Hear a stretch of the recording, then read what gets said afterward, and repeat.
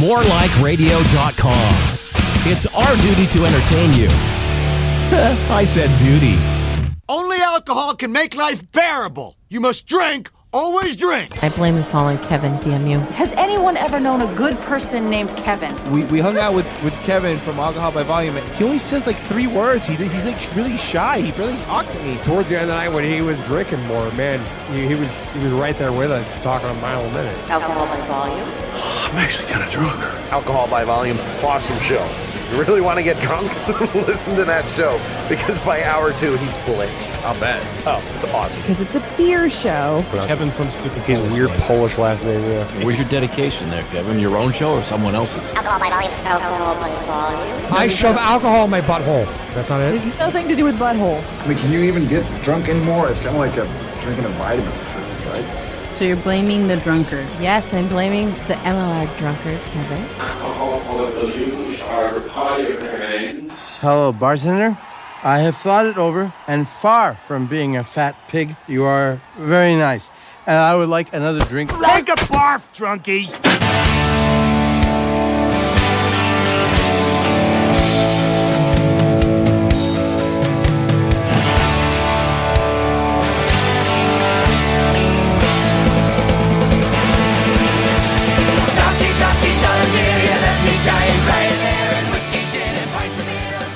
Good evening, everybody. So, no live show tonight. I'm tossing some more best of at you tonight. Just some stuff from back in 2013. I think I grabbed distinctly American beer styles. Stuff about different drinking glasses, growlers, stuff like that. Stuff that if you're a newer listener, you definitely haven't heard because it's about a couple years old at this point. But today I'm just in no particular headspace to do a live show. You guys know the shit that I go through in my head, so I basically knew I would not be able to provide a properly entertaining show tonight. And that's basically how that goes. I mean, it's been more Xanax than drinking lately. That gives you an idea. And really, I don't like to mix my benzos and my booze because that is really not a good time. So I'll see if I'm back next week. Hopefully, I don't know.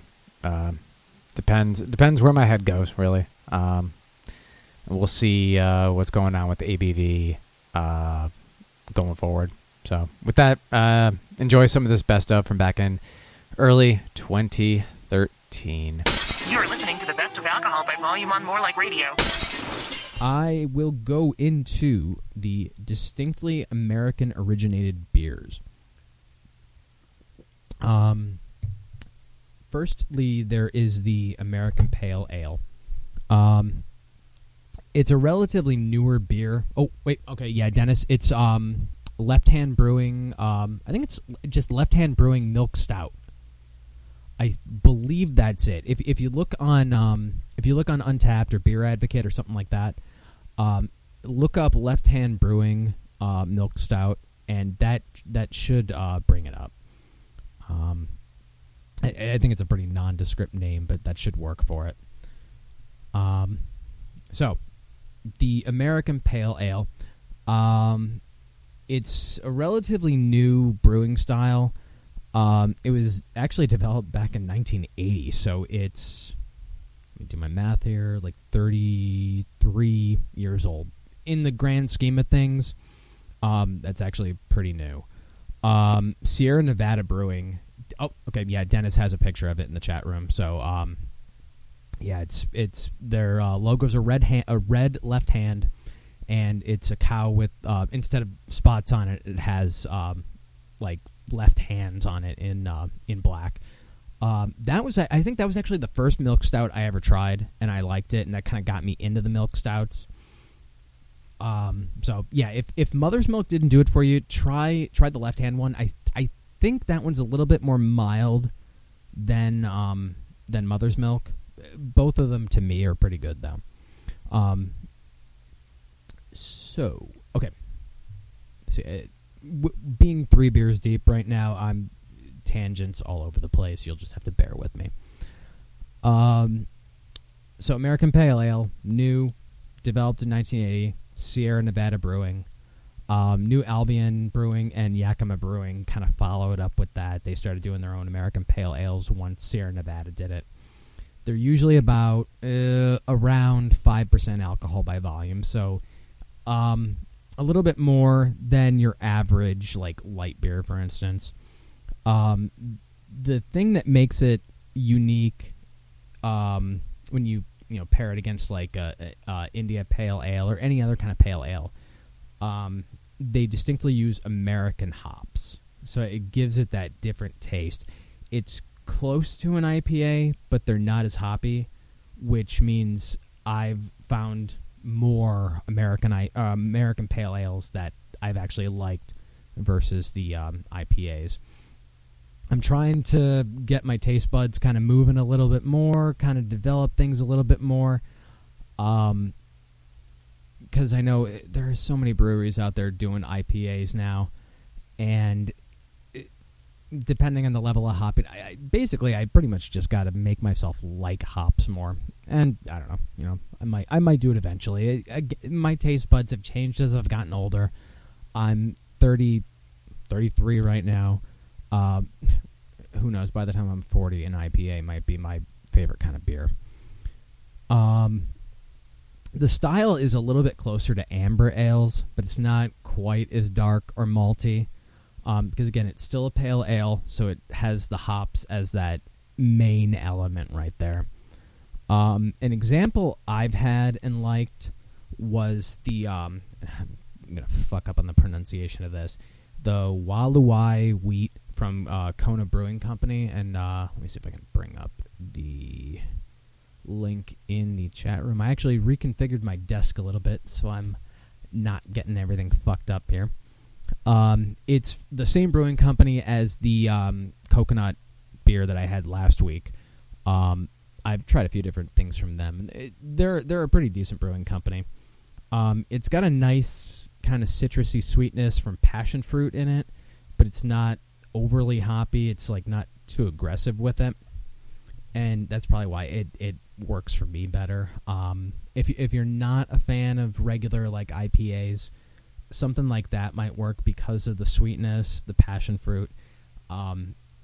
It's almost on the verge of a fruit beer, but not quite there yet. And then they're on Beer Advocate. There are the most popular, according to their site at least, the most popular American Pale Ales. And let me post that in the chat room for you. Looking at even just the top 10, I couldn't necessarily tell you if I have ever even seen any of these in store. Some of them might be kind of regional. It all depends. Like I know, for instance, I see Three Floyds Brewing on there at number 7. I believe I've had something from that brewery before, but the others on here, Hill Farmstead. Actually, Hill Farmstead is like, let's see, 1, 2, 3, at least 3 in the top 10 right there. Three Floyds is actually they have a number 1 on there. They have the number 7. But it's this is all gauged on Beer Advocate ratings too, so you can kind of take that with a grain of salt. I've had beers from that site that are top rated, and I'm not even talking about pale ales. I'm talking stouts, porters, stuff like that. That I've had, and I don't understand the big deal about them.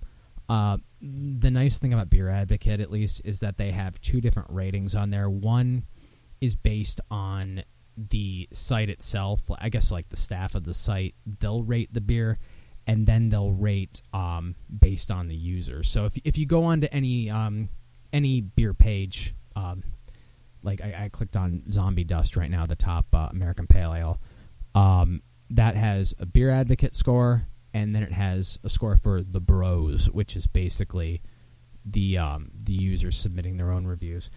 I don't know necessarily how they tabulate it because I'm seeing user reviews on here, but it's listed as not available for that particular number, so I don't know how they necessarily work with that. Okay. So that is the American Pale Ale. The next one I came up with was the Amber Ale. It's amber because that's the color it produces. It's the crystal malt creates an amber color in the brew. Obviously, you're not going to see it in the bottle. If you pour it into a glass, you're going to see all these colors. Malt is added to the pale ale base, so it has some similarities with an American Pale Ale. American hops is used just like the American Pale Ale, but the amount varies, and the amber ales aren't particularly hoppy as a result, which is nice. An example that I have had and actually liked, it was from Rogue. And for any of you that have watched Deadliest Catch on Discovery Channel, you'll recognize the guy on the bottle. It's Captain Sig from what the hell is the name of his ship? The Northwestern on Deadliest Catch. It's Captain Sig's Northwestern Ale. I like this one. It had like some of the sweetness, some of the little bit of citrusy kind of thing going on. It was just basically I bought it because I saw Sig on there, and I'm a fan of Deadliest Catch, and I figured, what the hell, I'm going to buy this beer. So that one's pretty good. Another one that I remembered getting, and this one I actually got more recently because it was an Oktoberfest brew. I'll post this in the chat room for, I think Dennis is probably the only one in there. This was Hex from Magic Hat Brewing Company.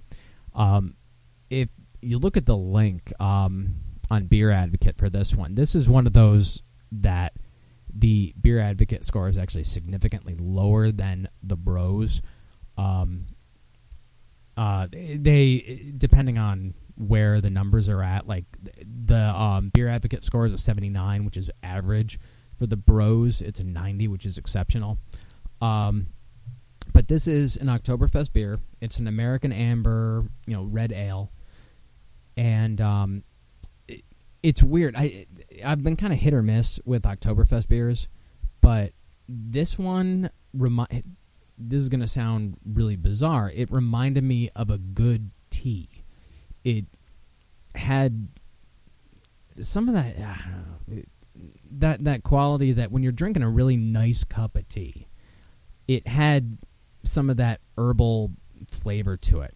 And it's kind of funny considering that, like, the notes on it on Beer Advocate, it says hints of toffee and caramel and a slightly smoky finish. But what I remember is that tea sense for it. I used to actually kind of log some of these on a spreadsheet just so I'd know which ones I liked, which ones I didn't.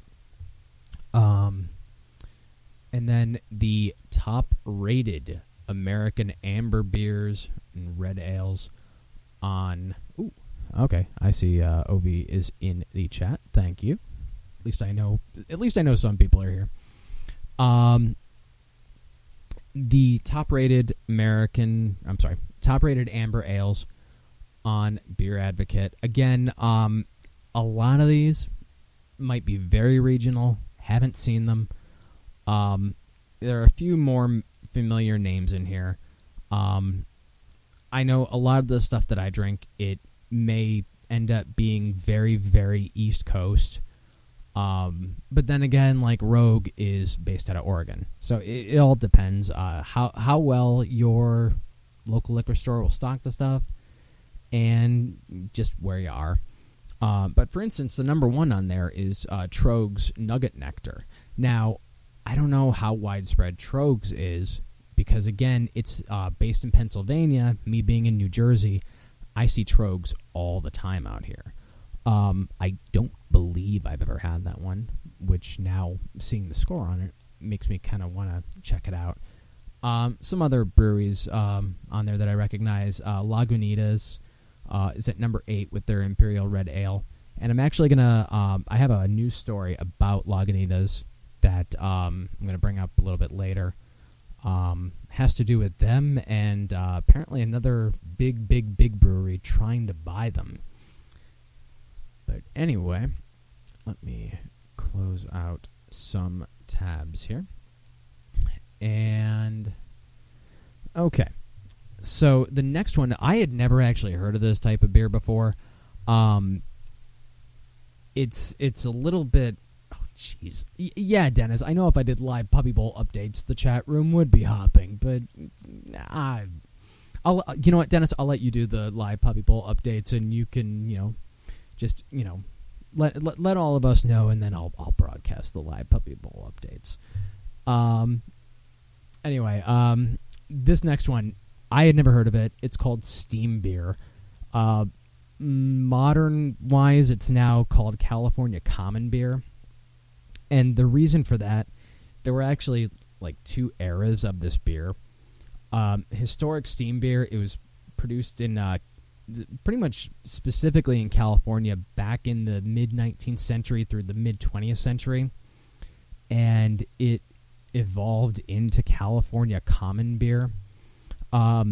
Historic Steam Beer, it was brewed with a lager yeast, no refrigeration, and literary references of the time, actually, they were not really praising it at all.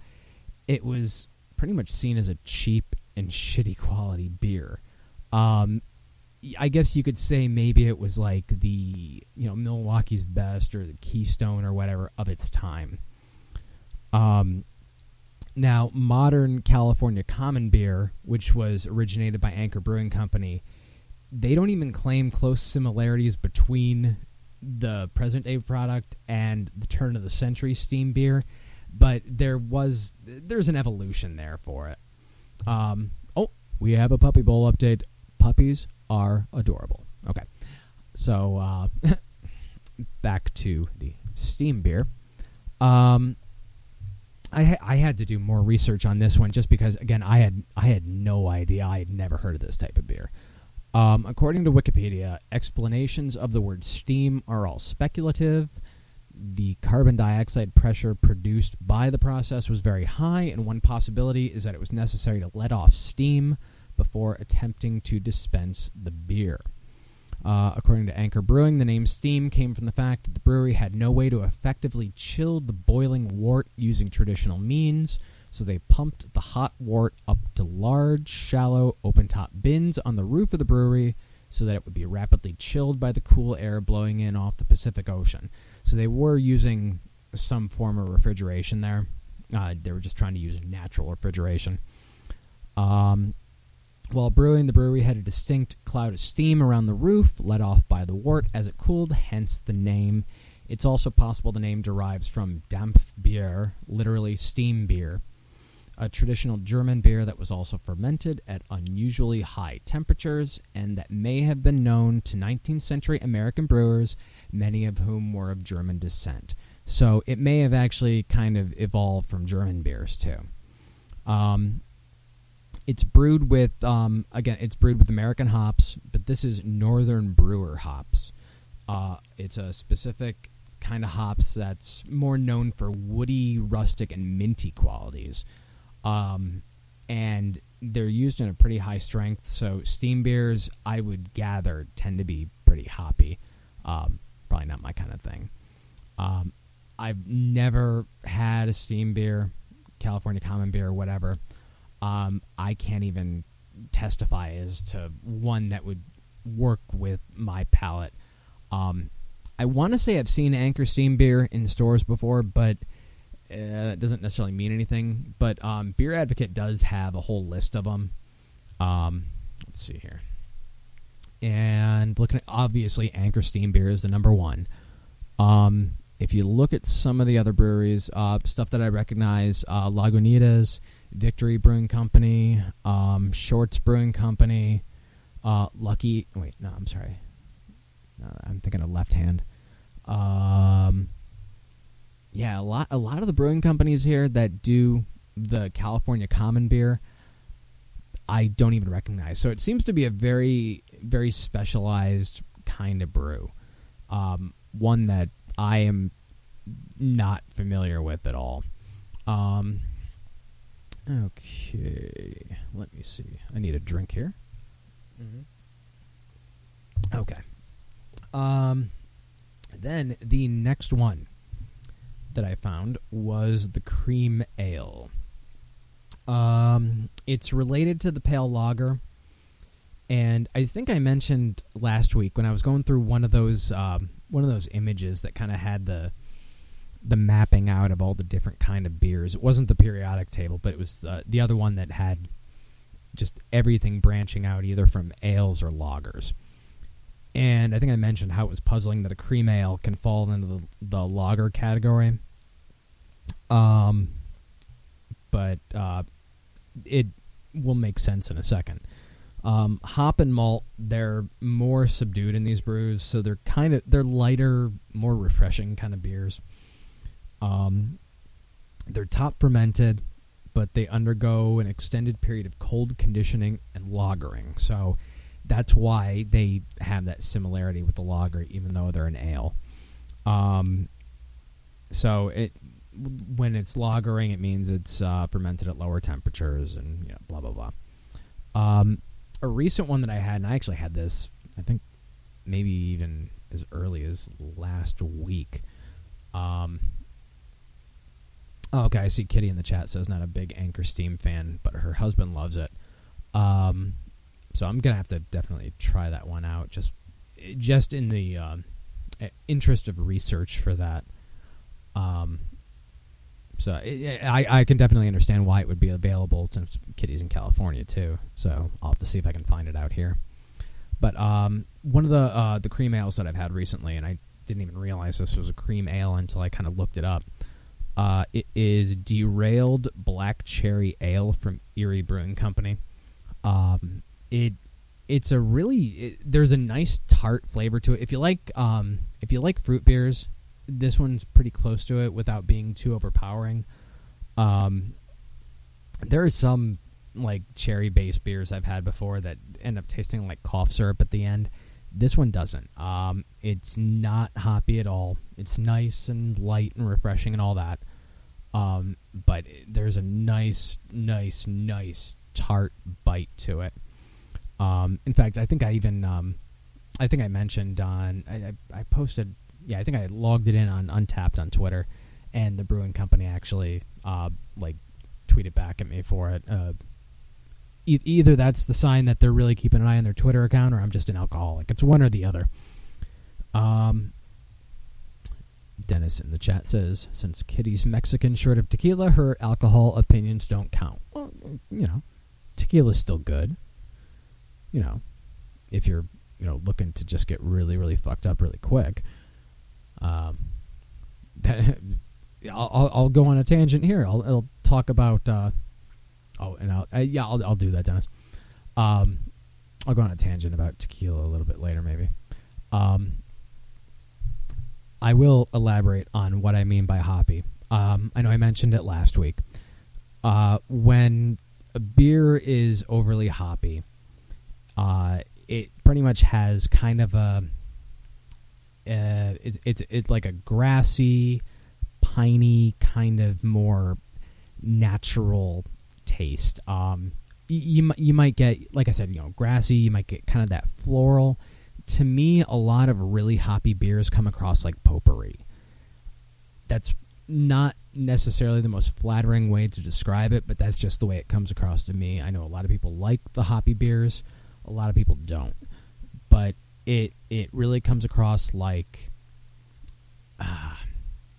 it's a very, very nature-based kind of earthy taste. That's probably the best description. It's a very earthy taste, very earthy scent.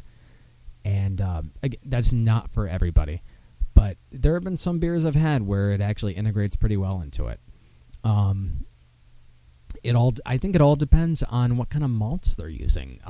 If they're using the right malt with those hops and the aggressiveness of the hops, it pairs together pretty well. sometimes though that hoppy flavor will just overwhelm, and you'll honestly feel like you're tasting something that, like, you know, if you took a bowl of potpourri and, you know, you brewed it as a tea. Like Dennis says, he's not a fan of earthy when it comes to beers. Wine, on the other hand, yeah. And I can definitely see that. Like when I have wines every so often, I used to drink wines a lot more, but not as much recently. That earthy taste, it works better, I think, when it comes to grapes.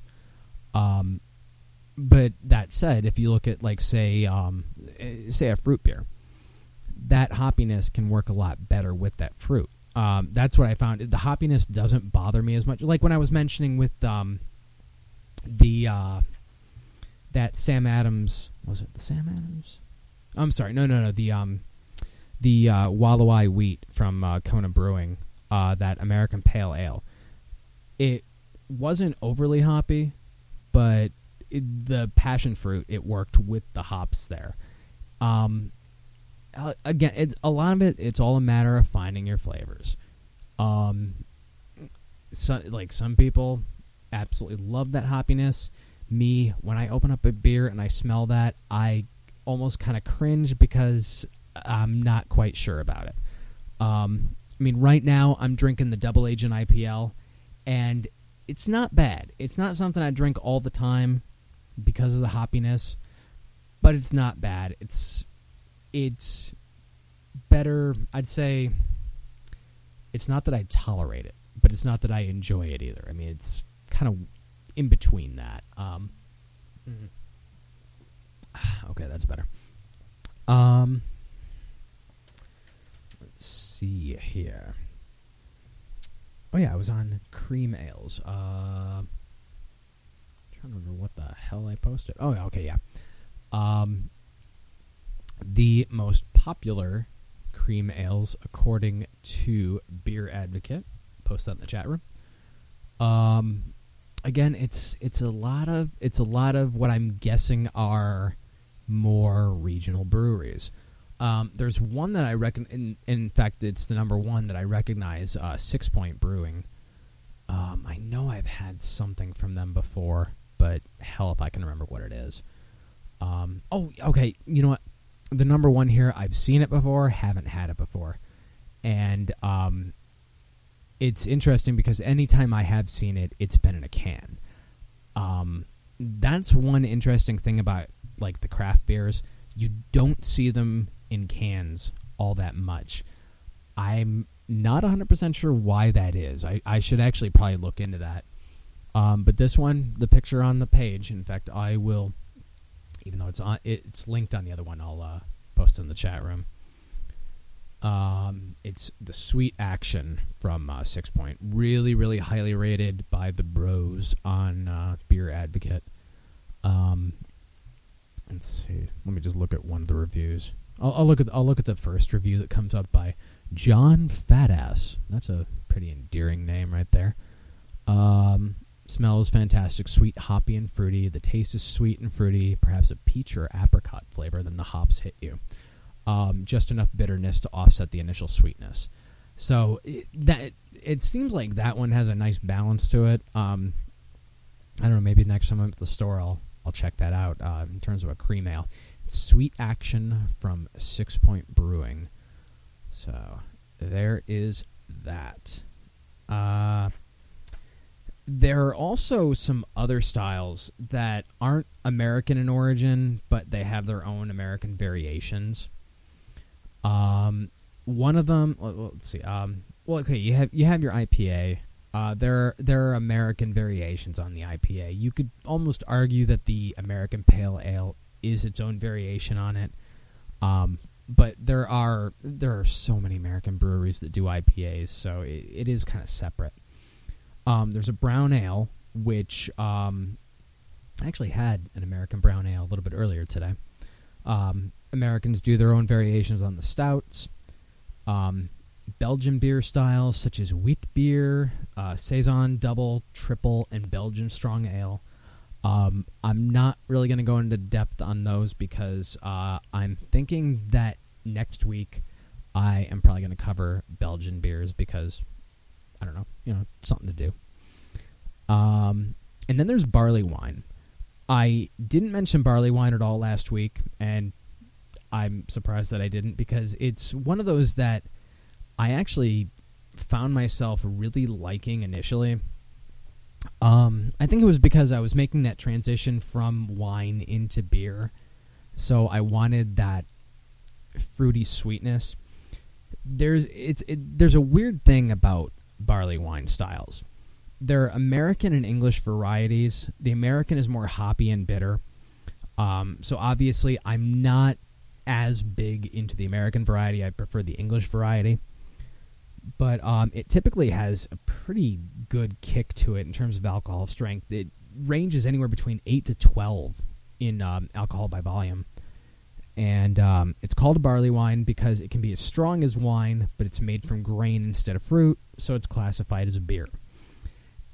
I was reading there are all sorts of conflicts over this in certain bars. I think I was reading that English bars, some of them will restrict how many of them you can have because of the high alcohol content. Some bars won't even serve them because it's more classified as it's more classified as a wine. Almost gets it. A lot of it has to do with the alcohol content, not necessarily the brewing process itself. But the name it confuses a lot of people. The only American barley wine that I can remember having is from Mendocino. It's the it's the Imperial Barley Wine Ale. And oh geez, I almost posted that into my address bar. That would have been fun as I left the chat. I wasn't really all that thrilled with it. I think, if I remember correctly, I had it as part of a make a six pack, and I don't know, it was too bitter for me. So there was too much of the hoppiness going on. Like I said, I prefer the English style barley wines. One of them that I think I had this somewhat recently. It was, and this is a great name, it's Horn Dog from Flying Dog Brewery. I have a feeling, and I'm posting that in the chat, this is one I have a feeling people are not necessarily going to find outside of the East Coast, but I could be wrong. Because if I remember correctly, Flying Dog Brewery is based out of Jersey. So I'm not quite sure the reach that they have. But it was a pretty good one. Has a good kick to it. I think it's a 10.2. Wait, I'm sorry. Not Flying Dog's based out of Maryland, not Jersey. I'm thinking about I think it's another dog-based brewery. But in any case, East Coast still, so I'm not sure where it ranges off to. But it's a 10.2 alcohol by volume. A lot of different flavors to it. You get kind of hints of chocolate, cherry, orange, stuff like that. Barley wines tend to do that, where they'll really have a good mixture of the fruit flavors going. Another good barley wine. This is out of a brewery in Pennsylvania. I fucking love these guys. I've had some of their stuff on tap at one of the beer festivals I went to. This one, it's called Insanity. It's from Weyerbacher Brewery. Oh, thank you, Dennis, for posting that picture in the chat of Horn Dog. This one, Insanity from Weyerbacher Brewery. It's a bourbon barrel-aged English-style barley wine. It's weird. The Weyerbacher Insanity, I remember it having a nice breadiness to it. And if some of you remember from last week, I was mentioning how toasted malts will give that bready biscuit-like flavor. And this is going to sound weird, but it reminded me of buttered toast. And I know that may not sound necessarily good in your beer, but I don't know, it's probably the best English barley wine I've had. It's 11.1 alcohol by volume, so this is one that'll knock you on your ass. Scores on Beer Advocate are great for this one. And let me see here. Yeah, in fact, the person that was manning the tap, well, manning not specifically, the tap at the beer festival I was at. She's on Twitter, and I'm trying to remember her name. I think it's Weyerbacher Nat. Weyerbacher is Weyerbacher.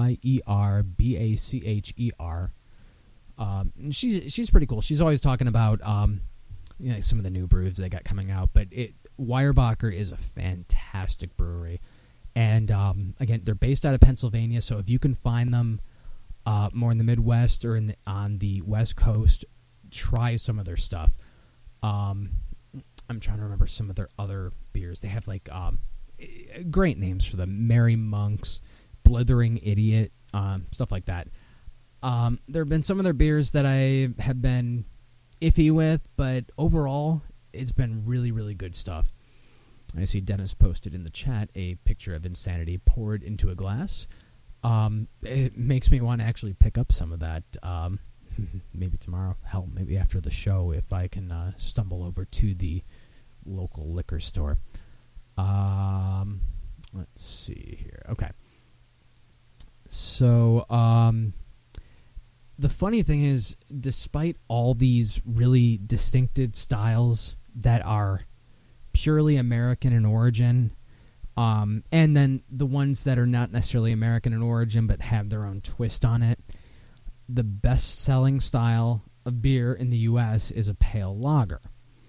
What is a pale lager for those? Budweiser, Miller, all those ones. And it's especially light beers. So you got your like low carb, low calories, all that. Obviously in this country, it's not surprising that, that would be so popular.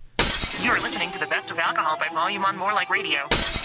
I was going through looking for like kind of different beer glasses and stuff. You see, sometimes you see different ones at the bars depending on what kind of beer you get.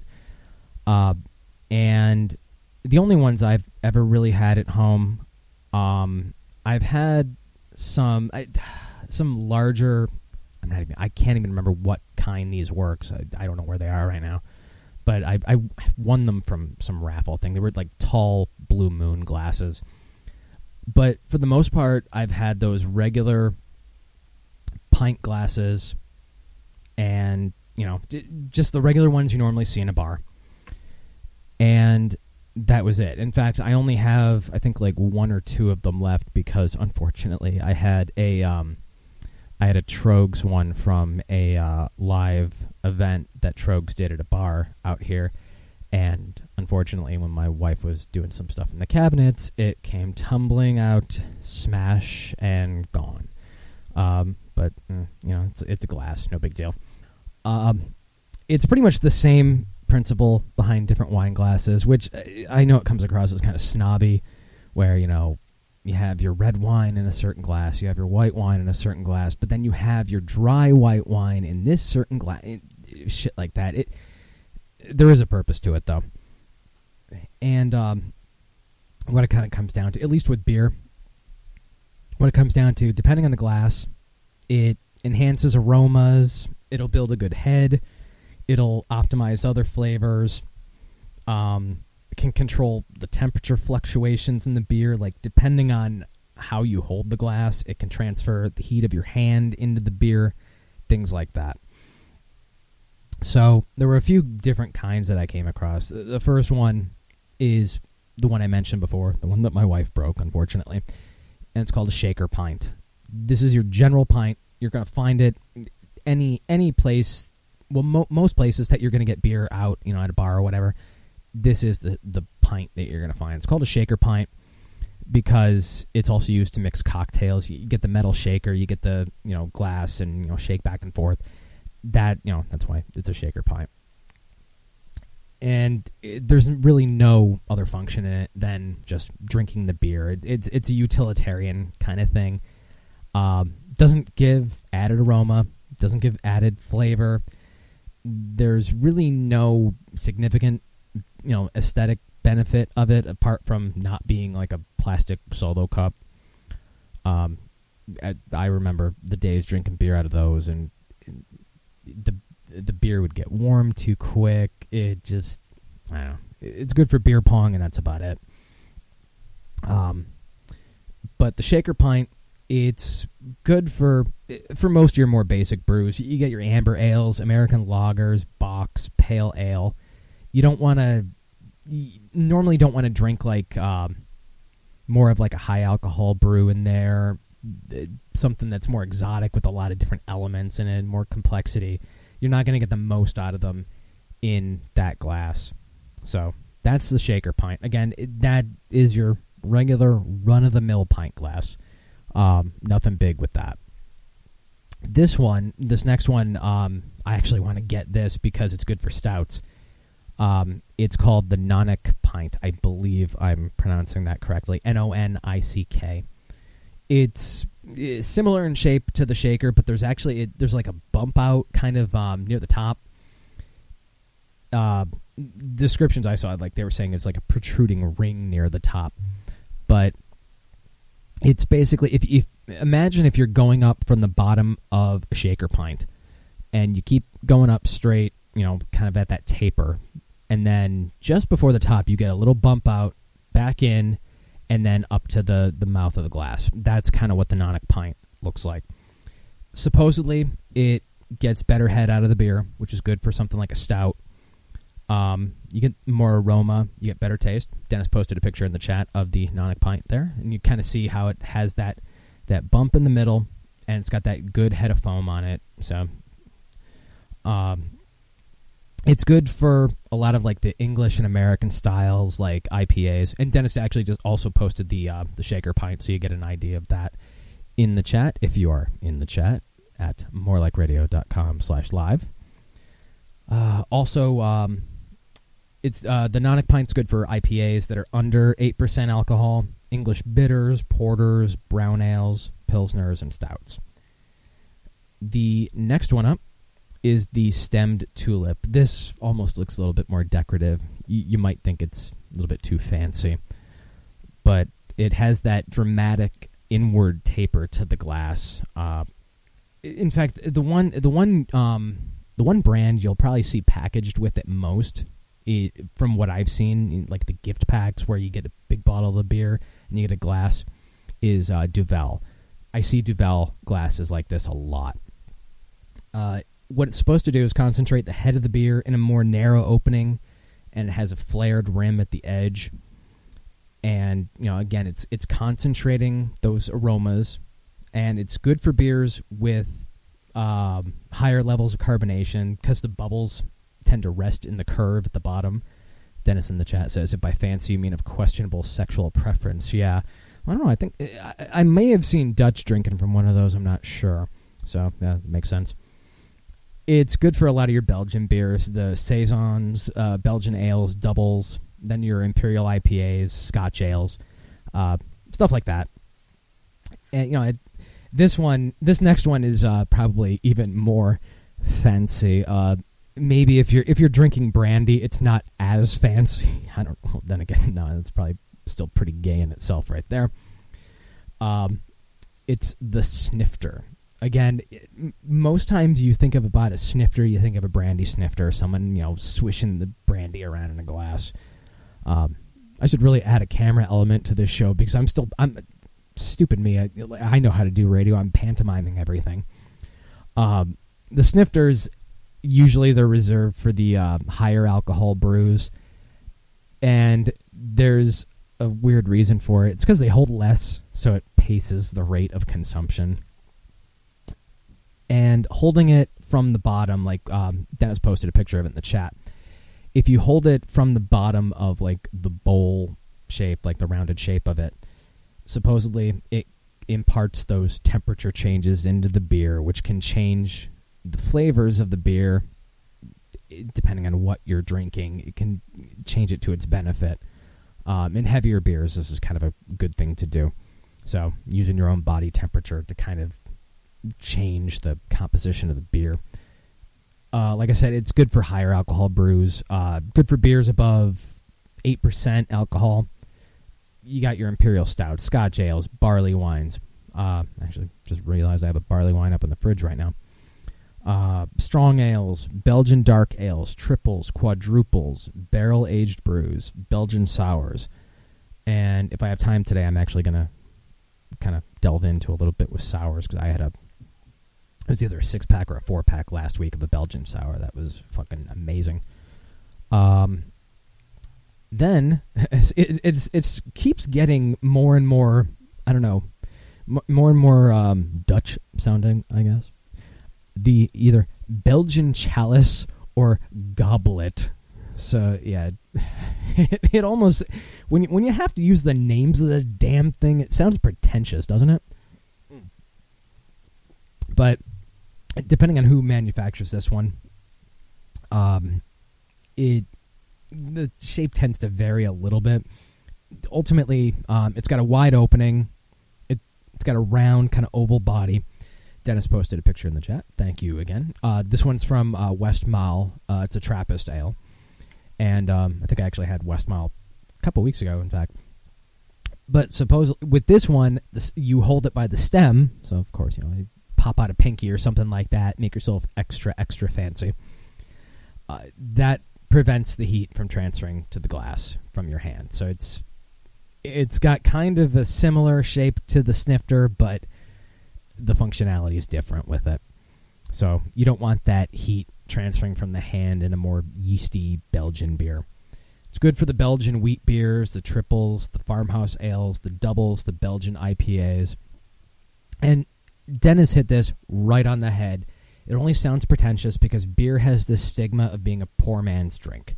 Exactly. And if you look at some of the beer prices out there now, it's not a poor man's drink. And he said historically not accurate, and that's true. There were those beers that were, I know I mentioned one week, and I'm completely blanking on which type it was. It was the porter.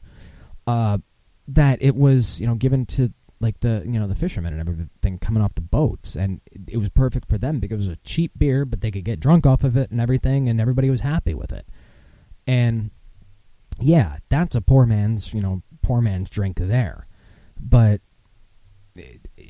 you go through all the different styles and everything, all the history of it and everything. There's so much more to it. Yeah, I'm derailing myself. There's more to it. It's not just you see Norm on Cheers, you see Barney on The Simpsons, and you think, oh, beer drinker, so just poor man slob, and it's not that way. You want to look at a good side of drinking. Look at like Oktoberfest pictures with the lovely, lovely blondes, drinking their beers, which actually that in fact leads. Wow! Now see, this is a segue that leads into the next glass, which is a Stein. This is what they use at Oktoberfest, and the Stein that I have picked out for this one, at least for the viewers in the chat, you'll kind of understand why the segue works. But it's like a large volume. You guys know what a beer stein looks like. It's a huge mug for the most part. Dennis just posted in the chat. It's basically a pair of tits from one of the beer wenches, which I believe they're the technical term. They're a Dirndl, I think. I don't know my German. But they're large volume glasses, so it's. Dennis says he needs to Photoshop the head of Danielle from The Sully Show, which is on from 12 to 2 on Sundays, on the top of that mug. I fully endorse that. I think that needs to be done. Cross promotion is great. In these, it's a large volume that goes into these basically mugs, you can say.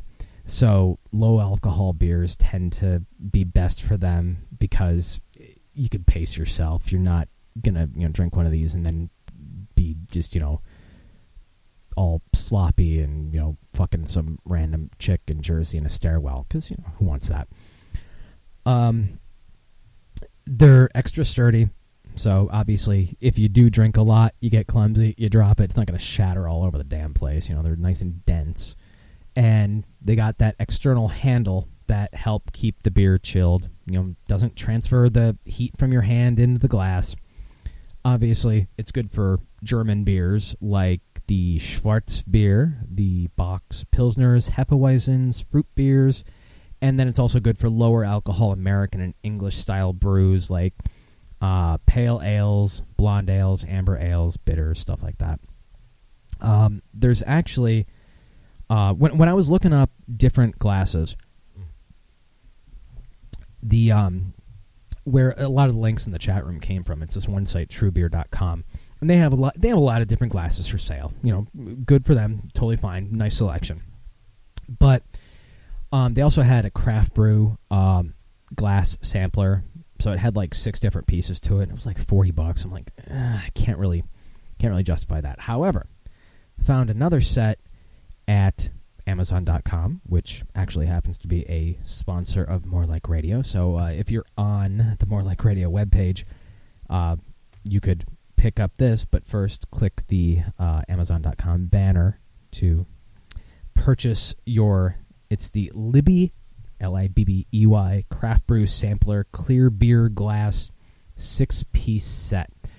And I know it has, let's see, you'll see it has it has the chalice, it has the snifter, they're a little bit different shapes. It has, the Nonic pint. And what's funny, one of them looks kind of like a shaker pint, but it seems to taper in a little bit more.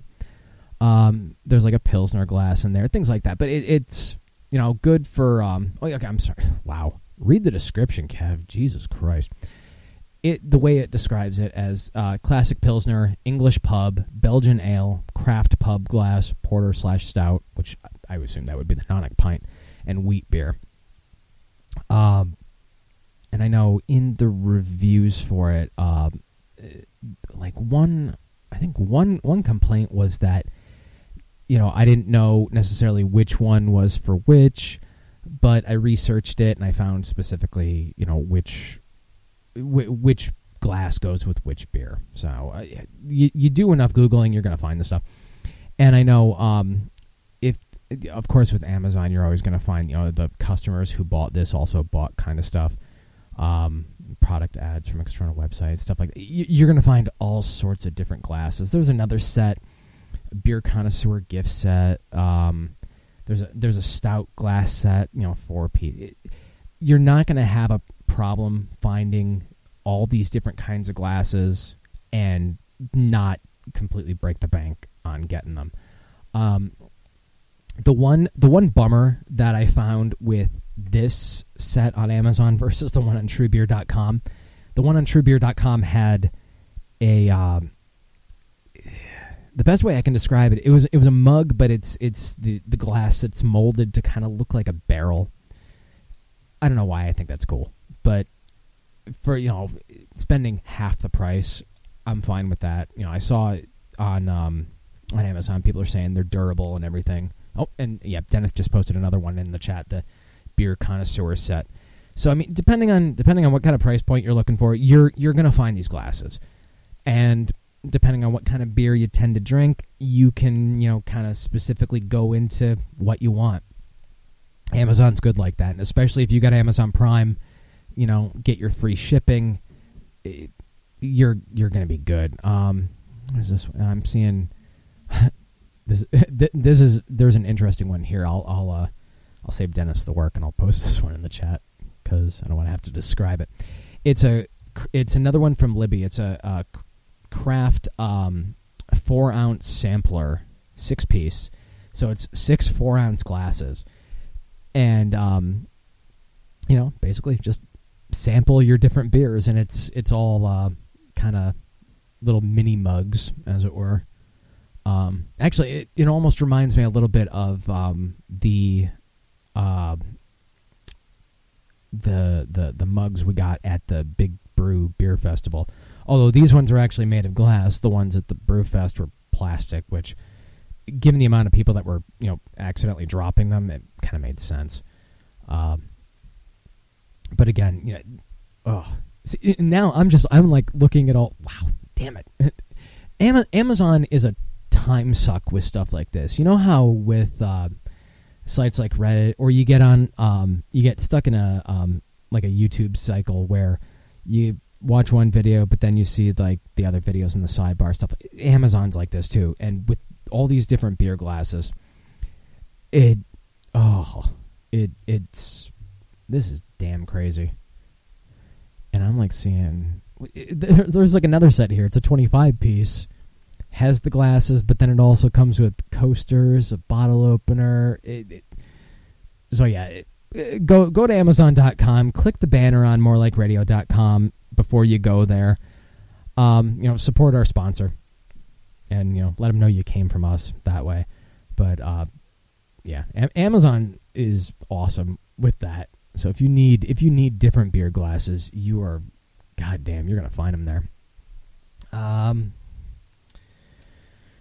Okay, so this is kind of a slightly aimless show. Not necessarily aimless. I mean, I got my show prep together and everything, but it's a little more random than previous weeks may have been. I'll probably be more focused next week. This week was, like I said, work was bullshit. So, if you have a local brewery in your vicinity, or even not in your vicinity, but within some kind of driving distance, if you go there, you want that ability to kind of get the fresh beer from them. If you're going all that way to the brewery, you don't want to get something that was bottled, even if it was only bottled a few weeks ago. You want to be able to get something that's as close to from their tap source as possible. And the way to get that is from what's called a growler. What it pretty much is, it's a large bottle or a jug, and it carries that fresh beer from a brewery to your home. And most of the growlers God, I'm getting all kerfluffled. You can actually find growler-style bottles sometimes in liquor stores. I know there are at least one or two different rogue brews that will have that beer in a big growler style jug. Obviously it's not as fresh as what you would get straight from the brewery, but the concept is there. But anyway, the whole idea started more, at least documented wise, it started back in the late 1800s, early 1900s, where the fresh beer was carried from the brewery by a small like metal galvanized pail. When the beer sloshed around, it made a rumbling sound as the CO2 escaped through the lid. And people caught that as kind of a growling noise, so it was called a growler. Makes sense, I guess. Before World War II, kids in the city would actually bring these covered buckets of draft beer from a local bar or brewery to local workers at lunchtime or their parents at dinner time. And the practice was called rushing the growler, which honestly sounds more like something that would be appropriate for Lust and Love Radio, Mondays 10 to 12, more like radio. In the 1950s and 60s, they kind of moved over from the metal buckets to waxed cardboard containers with lids to take home the beer. They were round, but otherwise kind of resembled those Chinese takeout containers. I don't know. Given Chinese takeout containers, I can see stuff leaking out of that too much. They were big initially when liquor sales weren't allowed on Sundays at all. I know some states still have that ridiculous blue law in place. If I remember correctly, I think is Minnesota trying to change that? I remember seeing something. I think I remember Mitch talking about that. But when the liquor sales weren't allowed on Sunday, people could get these growlers from the local bars. the practice became minimized a lot more when Sunday sales became allowed in the places that aren't dominated by the blue laws. And then the addition of bars were able to actually sell packaged beer after hours. Little tangent here. I was always astounded by that when back before I had moved out to New Jersey, when I was dating an ex who was going to school up at Penn State. They would go to a bar and get packaged beer. I honestly had never heard that concept before, but I wasn't much of a beer drinker at the time, so it still blew my mind. But anyway, in the early 80s, the growler kind of changed again. A brewery in Albany, New York, Newman Brewing, they had soft plastic gallon containers of their beer. I'd gather they were kind of like, I don't know, plastic jugs, almost like kind of like juice containers. If you brought back the empty, they'd fill it back up for you. I'm assuming at a discounted charge. Let me take a sip here. And right now I'm drinking St. Peter's Cream Stout, which is actually really fucking good. Even got me another badge on Untapped. I think I got the UK badge this time. The modern day growler, kind of as we know it, that big glass jug, that supposedly, as history says it, came from Otto Brothers Brewery. Charlie Otto and his father, they wanted to offer beer to go for their local customers. They didn't have the capability to bottle, so they were kind of, stuck there. Charlie Otto, well, his father suggested kind of going for the old growlers of his youth, which were pretty much the buckets, but they knew it needed an update. So what they did, they got a small silkscreen machine. They silkscreen logos on half-gallon bottles. Again, they looked like the moonshine jugs, so not much has changed with that.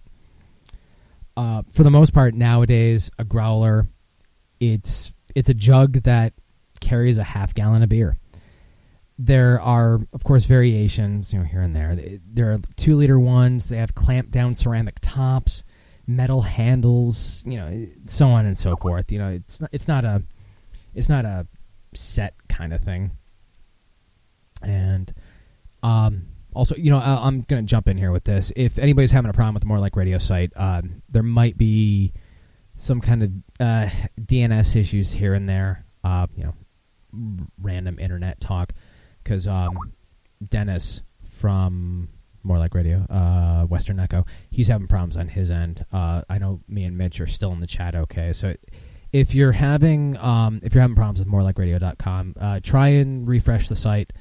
If that doesn't work, you wait it out a little bit, see what happens. Might be an issue with GoDaddy.com again. Dennis's internet connection is fine, so I think it's probably a hosting thing again. So anyway, let's see. Okay. Yeah, with the variations with the growlers, like I said, sometimes it depends on the brewery doing it, how they want to do it. It's filled straight from the tap, usually sealed with a twist cap. Sometimes they're labeled, sometimes not. The prices will range between anywhere from $4 to $15. Deposit usually has to be paid. And if you bring back the washed growler, you get more at a discount. So, it's a decent deal. If you have a local brewery, just down the road, why wouldn't you do this? Once you get the growler, refrigerate it. You must do this. Otherwise, you're going to kill your damn beer. Because it's only got a shelf life, refrigerated, of 7 to 10 days. And once you open the damn thing, you get maybe 2 or 3 days out of it. With me, that wouldn't be a problem. With other people, it might be a little bit iffy. I mean, I can drink, a half gallon of beer in one evening without a problem. That's fine. Other people, maybe not. Most local breweries and brew pubs will sell these growlers. So if you have a local brewery, you have a local brew pub, check them out. It's the best way to get really, really fresh beer. You're listening to the best of alcohol by volume on More Like Radio. Alcohol by Volume, Kevin Show. Hey, it's the name of the show. Hey, more like radio, less like crap. Want more Alcohol by Volume? Because I'm kind of drunk for this shit nuts. Download past episodes at morelikeradio.org. Join the Facebook group at facebook.com/group/alcohol by volume. Like the Facebook page, facebook.com/MLR alcohol by volume. And follow along on Twitter at MLR_alcohol. I find your drunkenness very unappealing. I am drunk, or I wouldn't be talking to you. You know the way at the start of the last episode, we went through different nationalities, you know, and now people know that we're Irish. And now people know that we're all shite at accents as well. But I was wondering, is it prejudice to not make fun of, like, all of the countries? Where are you going for here? We'll name check every country on the show, that way no one can be mad. How about that? I could do Swedish. Oh, yeah, go on. Birdie. And to the Italians? Papa da Poopy. Papa da Poopy. Okay. To the Mexicans? Hey, man. Spain?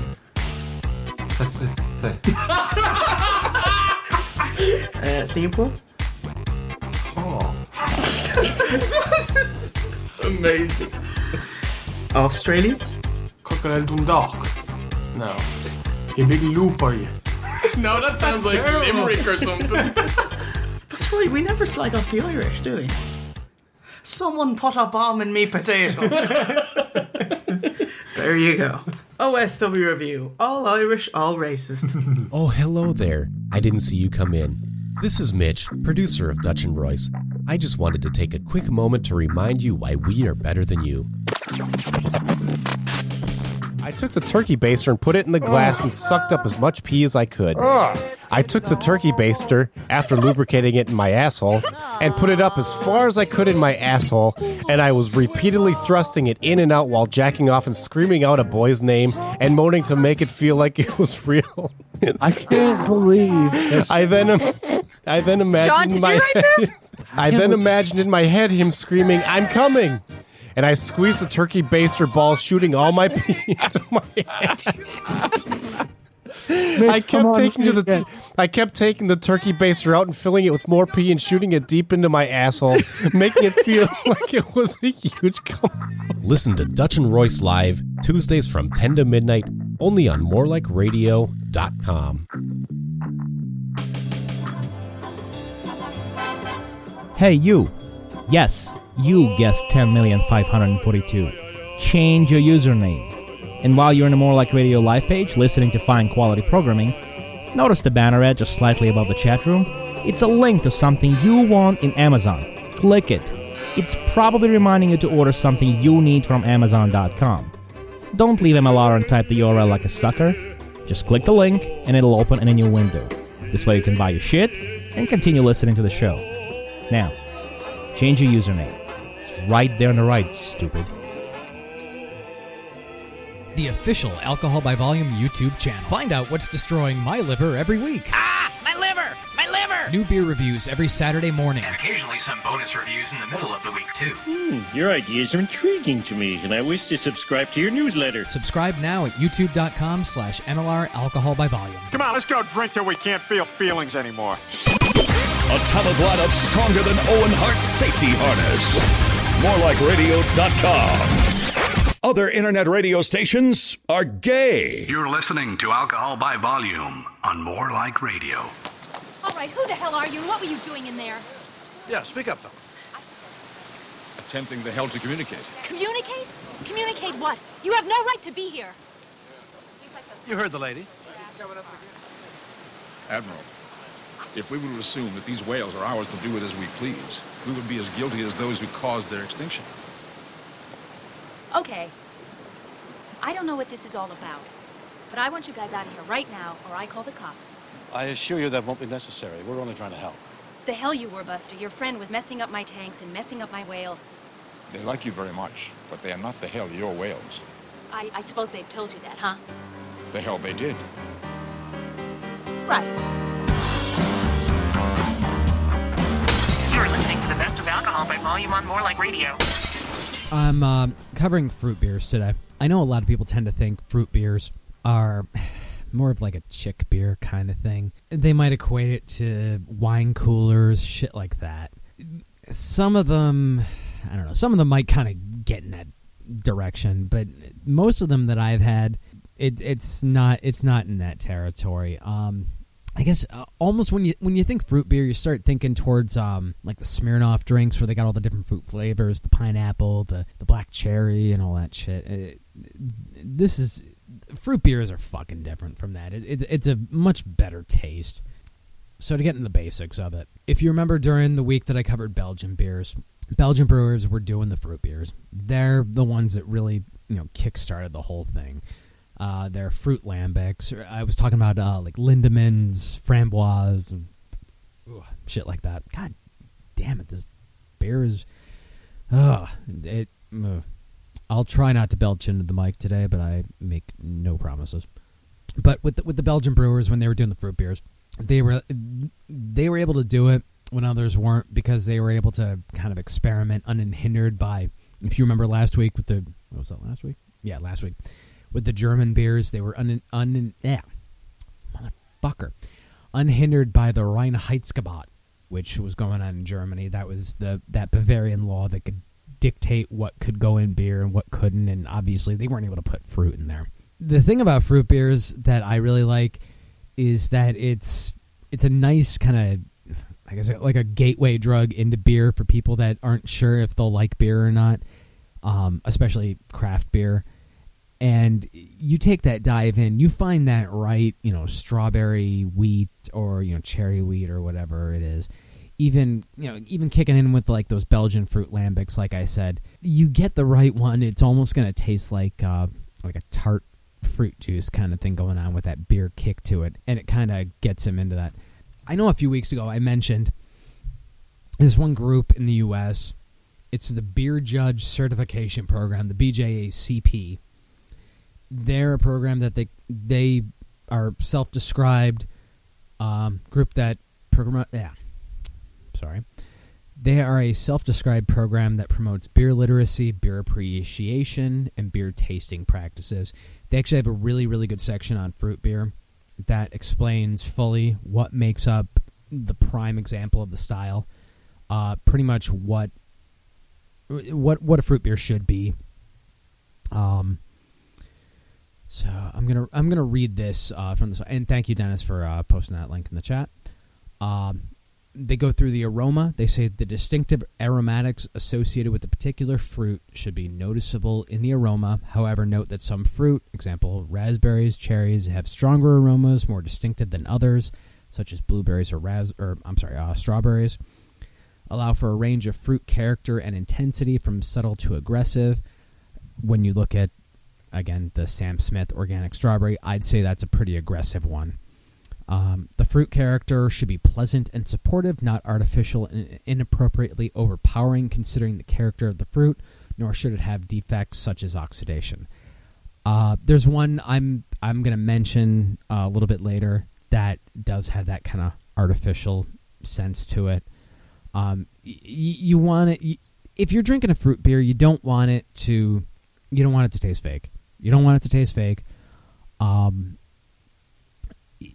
There's always that old joke about, like, cherry candy. It doesn't taste even remotely like cherry. Grape candy doesn't even taste remotely like grape. It's that purple flavor. It's that red flavor. It's shit like that. So you want it to have that natural flavor of the strawberry, of the raspberry, of the cherry, shit like that. As with all specialty beers, a proper fruit beer should be a harmonious balance of the featured fruits with the underlying beer style. Basically saying that you don't want to overwhelm the basis of the beer with the fruit. If it's a wheat beer, make it a wheat beer with fruit. Don't make it a fruit beer with wheat, basically. Aroma hops, yeast byproducts, and malt components of the underlying beer may not be as noticeable when fruit are present. These components, especially hops, may be intentionally subdued to allow the fruit character to come through in the final presentation. If the base beer is an ale, then a non-specific fruitiness and or other fermentation byproducts, such as diacetyl, may be present as appropriate for warmer fermentations. I will completely admit to you that I have no idea what the fuck that means. If the base beer is a lager, then overall less fermentation byproducts would be appropriate. Some malt aroma may be desirable, especially in dark styles. Hop aroma may be absent or balanced with fruit, depending on the style. The fruit should add an extra complexity to the beer, but not be so prominent as to unbalance the resulting presentation. Like I said before, you want to, the fruit isn't, you don't want it to overwhelm the beer. You want it to have that balance with the beer. You don't necessarily want to be like you're completely drinking fruit juice with a slight kick. I mean, this is in a little bit of a different realm, but I've had the mixed drinks where they're mixed in such a way that you don't even know you're drinking alcohol. Of course, obviously that'll fuck you up quicker because you don't realize you're drinking. But with beer, you want all those flavors interacting. Some tartness may be present if naturally occurring in the particular fruits, but should not be inappropriately intense. I think that kind of that's almost subjective because I fucking love the tartness. I don't know, the more tart the fruit beer, the better for me. But that's just me. Like a little bit of background with me. When I was growing up, my parents, they had a garden in the backyard and everything. One of the things they grew was rhubarb. Rhubarb is one of those things that most often, if you see it, it's cut with strawberry because it's so tart. My mom would make straight up rhubarb pies, would not cut it with strawberry. There was a point where it got too expensive after a while, but after I moved to Jersey, my mom would actually send me rhubarb pies for my birthday. And I would have either, like at the time, now my ex-girlfriend, she would, try it. My current wife, she would try it. And they would just say, "Oh, it's too much. It's too tart." I think that's kind of an acquired taste.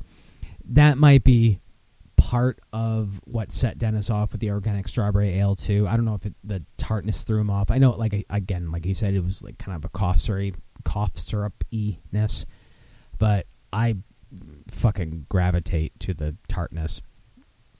Oh, Dennis says there's the right and wrong way to make a rhubarb pie. I've learned that one myself. I'm actually curious about that. You're gonna have to tell me about that later, because I'm a rhubarb fiend. Anytime I find something rhubarb, if I go to some kind of festival or whatever, I went to I'm keeping it local. There's a festival out here called ScanFest. It's a Scandinavian festival where they do a bunch of Scandinavian stuff. And there was a vendor there that had all sorts of jams. And there was a rhubarb jam. Not strawberry rhubarb jam, but just rhubarb jam. Of course, I picked that up immediately because I never find that. So, yeah, I like the tart shit. Yeah. Okay. Okay, the next thing that the BJCP mentions is the flavor. And they go through, as with the aroma, the distinctive flavor character associated with a particular fruit should be noticeable, may range in intensity from subtle to aggressive. Again, like I said, the organic strawberry, that's an aggressive one. The balance of the fruit with the underlying beer is vital. Again, taste and aroma, they tie together. It's you can't separate them. It's the senses that you can't really do anything about that. Hop bitterness, flavor, malt flavors, alcohol content, fermentation byproducts such as esters or diacetyl should be appropriate to the base beer. Be harmonious, balanced with the distinctive fruit flavors present. The sugar found in the fruit is usually fully fermented, contributes to the lighter flavors and a drier finish than might be expected for the declared base style. However, residual sweetness is not necessarily a negative characteristic unless it has a raw, unfermented quality.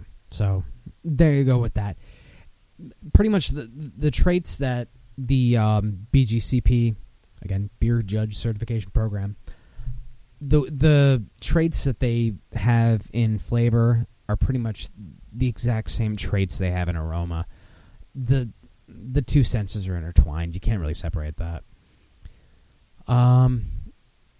So pretty much like overall balance is what you want when you're making a fruit beer. You don't want to overwhelm in one direction or the other. If you overwhelm too much with the base of what the beer is, you're not going to get enough of that fruit flavor. You overwhelm with too much of what the fruit is, it's not going to taste like a beer. And the brewers should ultimately recognize that some combinations of those base beer styles and the fruits work well together. Others don't. That's why you're going to see a lot of fruit wheat combinations, strawberry wheat, pomegranate wheat, blueberry ale, stuff like that.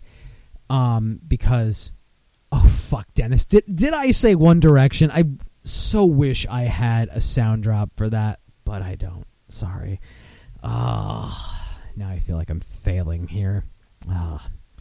Dutch was here, he would have it. I know that. But like, it's tougher to make, like, for instance, like a fruit stout. I've had, I think, if I remember correctly, I've had like a blueberry stout before, but it's tougher to pull that stuff off. They tend to stay with the ales, the lagers, the wheat beers, stuff like that. I almost feel bad bringing this one up as an example of a beer due to Dennis's dislike of it, but I'm going to do it anyway because, I'm a sucker that way.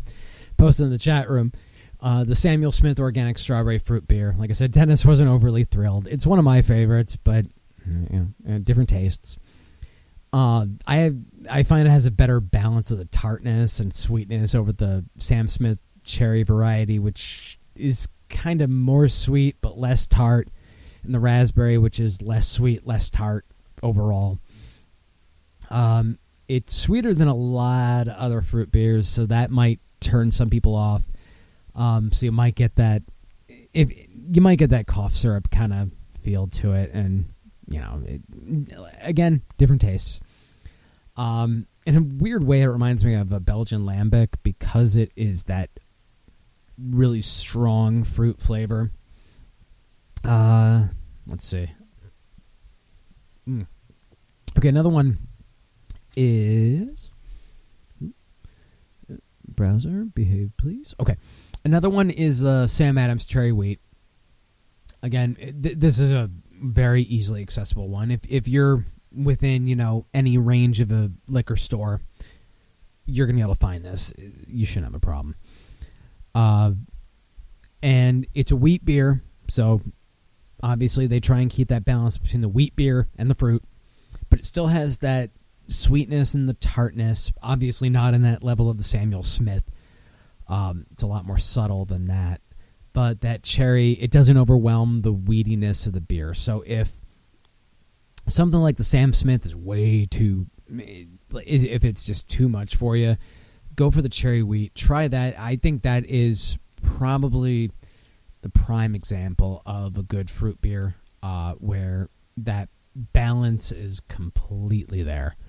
And like I said, the best thing about that is you're not going to have a problem finding it. Sam Adams is distributed everywhere. If you can't find it, then you're obviously not living anywhere near a liquor store.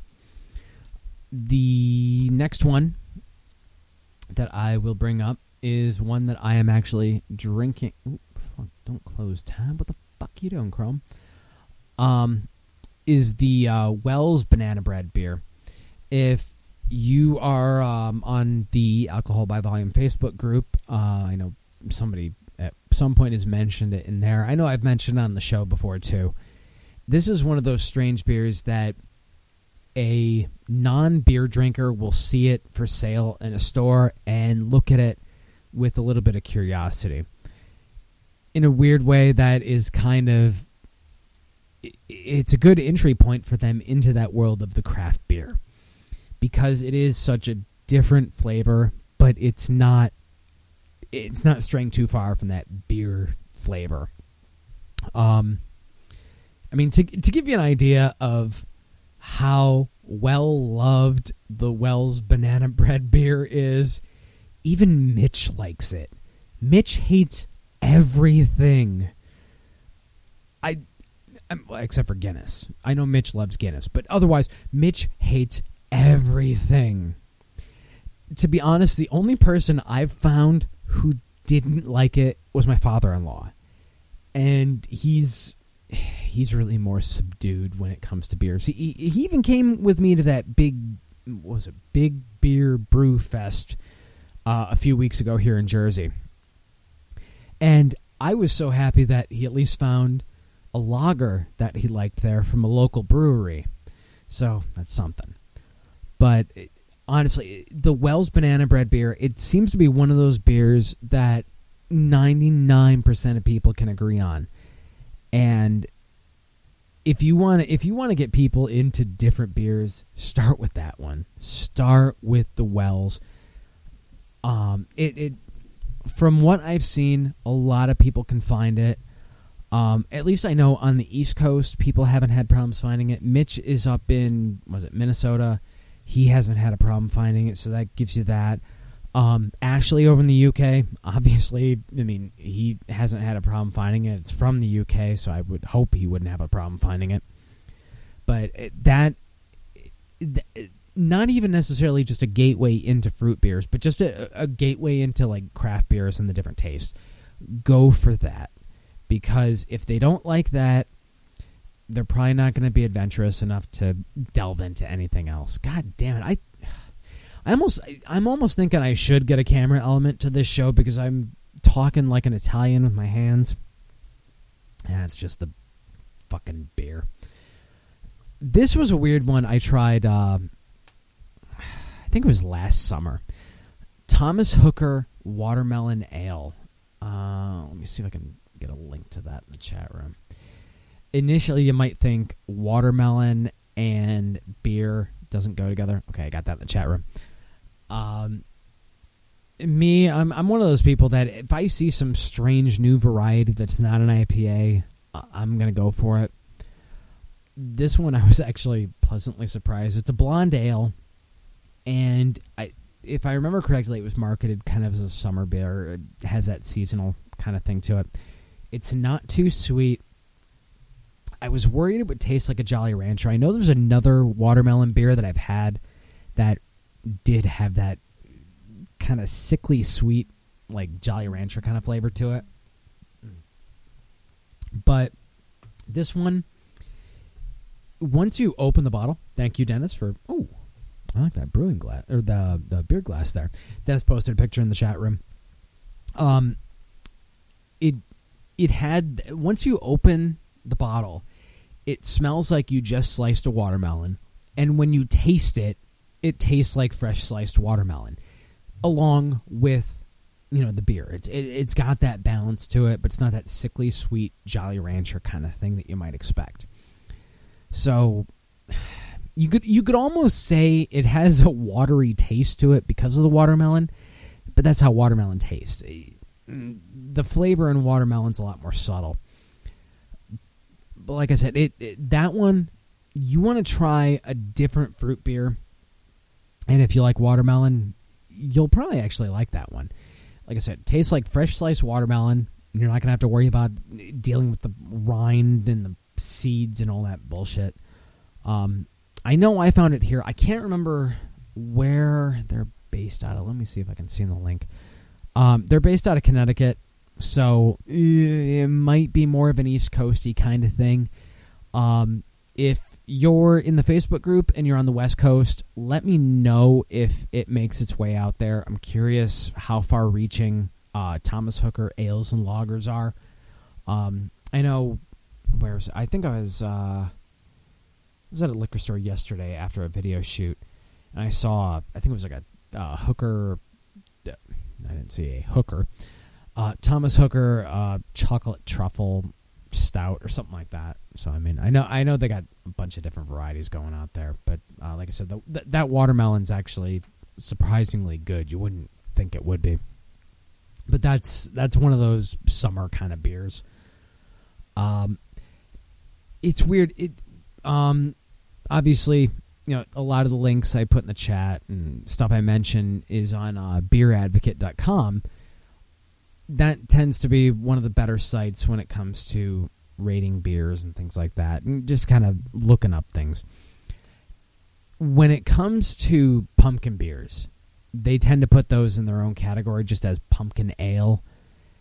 To me, it's just as much of a fruit beer. Yeah, I know pumpkin's a gourd or whatever. To me, it's a fruit beer. So I'm including it in this. There's one pumpkin beer pumpkin ale that really, really stands above the rest. You may be able to find it now because the pumpkin beers are you'll still find them in stores. In fact, I think when I was at the store on Friday, I want to say I saw one of these. I'm not 100% sure. But you're still going to find pumpkin beers now. You're going to still find winter ales, lagers, all those seasonals now. They've aged a little bit, but they're still there. But this usually shows up maybe around October, November, those months. That's when the pumpkin beers go in full effect in the liquor store. And if you happen to have a store that will do a build a 6-pack and you like the taste of pumpkin, you can get an entire 6-pack of pumpkin beer. Hell, last time I did that, you can get 2 6-packs of every different pumpkin beer you can find. But the one that I think is above and beyond all of them, I've just posted it in the chat, Southern Tier's Pumpkin. And like I said, seasonal to the autumn months, so most of the time when you find it, it's going to be in that October, November, into December months. Pumpkin's a pumpkin ale versus a pumpkin stout, which are out there. I honestly think it's the best of the bunch. There's another one it's a close second. I'll post that in the chat too. I think I got that here. From Weyerbacher. It's their Imperial Pumpkin Ale. Very, very close second, but the Southern Tier, that is the best of the best. I'll even give a little shout out here. Yahoo's own hockey blogger, Greg Wyshynski, a.k.a. Puck Daddy, he totally agrees. I've heard him praise Pumpkin on more than one occasion. In fact, if you want to promote this show by telling him that you heard about him on Alcohol by Volume at Wyshynski,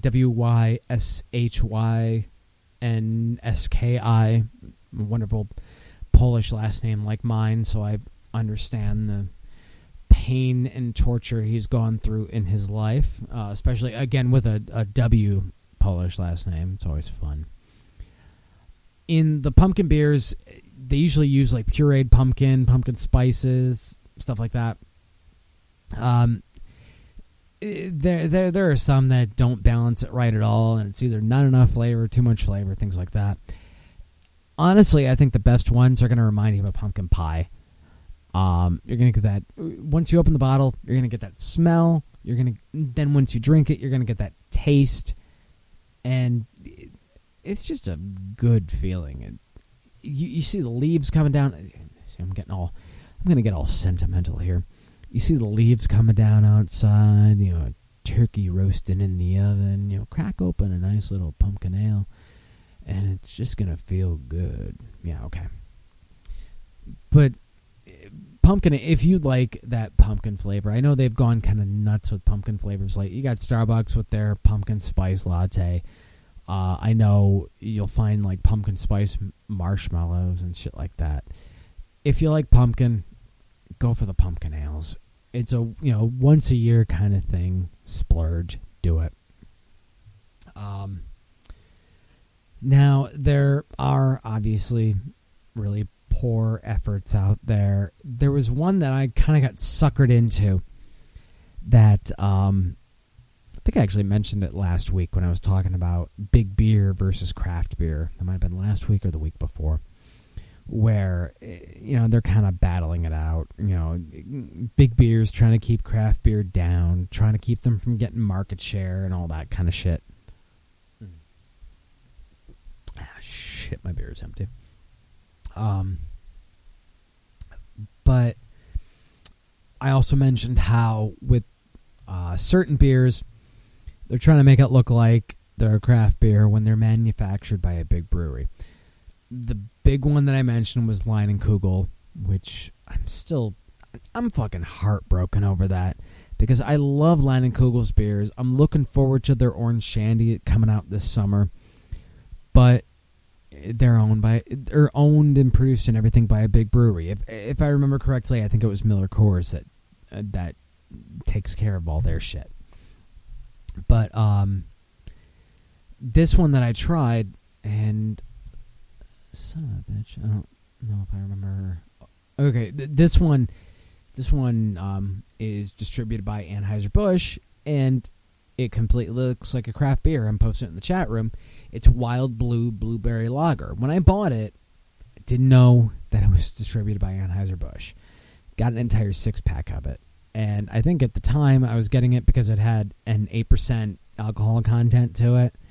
It was probably kind of a rough week at work, possibly just a rough day at work, and I just wanted to get fucked up and was looking at the alcohol percentages. But Wild Blue Blueberry Lager, they actually have a couple other different varieties. I want to say there's a raspberry and there's one other. It might be like a blackberry, a cherry, something like that. But anyway, it was really artificial tasting. Like I mentioned before, artificial tasting, you don't want that. It doesn't have that nice natural flavor. I've had the blueberry stuff where it tastes like you get that blueberry, like real blueberry muffin flavor out of it. And this one, artificial cough syrup flavor, just that prime example of big beer trying to masquerade as a craft beer. And okay, Dennis posted a picture in the chat room. Wow, that's actually a nice head on that glass too. I'm surprised. And you can kind of that's an interesting thing. That's if you're in the chat right now, the picture of the Wild Blue, it's kind of a thing that's indicative of some of the fruit beers. The head on the beer, which for those that don't know, it's the foam on the top of the beer when you pour it into a glass. With the fruit beers, you're going to get a bit of a tint with it, which, kind of a nice thing there. Just, look, I don't know. It's a different look to it. I admit I've never had, and I know these exist, I've never had a pineapple brew or a rhubarb brew. And, I would love to try both of those. Two of my all-time favorite fruits. Like I said, I grew up on the rhubarb. I really wish New Jersey didn't have these goddamn stupid commerce laws on their beer, because then, maybe I could, legally implore listeners to find me these beers outside of Jersey, and maybe, I don't know, they could, get my mailing address by direct messaging me on Twitter, and then they could mail these beers to me via UPS ground. But of course, that would be illegal. That would be bad. You can't do that. No, I'm not going to tell you to do that. That'd be awful. So, and yeah, Punchy, they if you look up on Wikipedia, New Jersey liquor laws, it's fucking ridiculous the restrictions they have on us. From what I remember, there are actually still dry towns in New Jersey, which I don't understand the principle behind that. But yeah, there's some kind of interstate commerce law. I know I talked about it in my first show, but there's interstate commerce laws that basically prohibit the importation of beer and stuff. I used to belong to a wine club, and I know I got that without an issue, but I'm wondering if there was some kind of exemption rule for that. But anytime I go to any kind of site, I'm trying to think of, I think like Bevmo is one of the sites and stuff like that sell beer online. I go to them, add stuff to the cart, put in my state, and they're like, oh, we can't ship to you. And it's because of those stupid liquor laws. I don't understand why it is. It's not like they're necessarily trying to promote in-state brewing, because I know they're not in that case. I want to say it dates back to... It probably harkens to some kind of stupid blue law kind of thing, but I'm not 100% sure. Let's see. Punchy says, a site I went to because I want to try Massachusetts Blueberry and an import Italian beer in New York State. You know what? I almost want to say I've seen Massachusetts Blueberry in stores here in Jersey before. I'm not 100% sure, but it sounds really familiar. If you know what, Dennis, if you get a chance, if you want to try and find that Massachusetts Blueberry on Beer Advocate, if I see the bottle and I recognize it, that'll kind of be a dead giveaway there. I have a feeling I've seen that before. Let's see. I don't know if I have any listeners in Portland, Oregon, but they actually hold a fruit beer fest every June. I think I have a link for their site, and it looks like fun. But I'm not going to spend the money on a plane ticket to head out to fucking Portland. But they have a bunch of different beers going. I saw one of the beers listed this year. It's a strawberry rhubarb pie. Of course, it's one that I can't have. It's from Breakside Brewery in Portland. It's a golden ale made with whole strawberry rhubarb pies in the mash. They put in the mash, the kettle, the fermenter, even the crust. That sounds fucking delicious. I could so go for pie right now. But that's a completely different kind of show. Okay. Sorry about that. Let's see. Stupid fucking desk. I need to move to a new place where my desk doesn't rock. Okay. Sorry about that, guys. When I was kind of going through the stuff for fruit beers, I was thinking that I could not necessarily leave out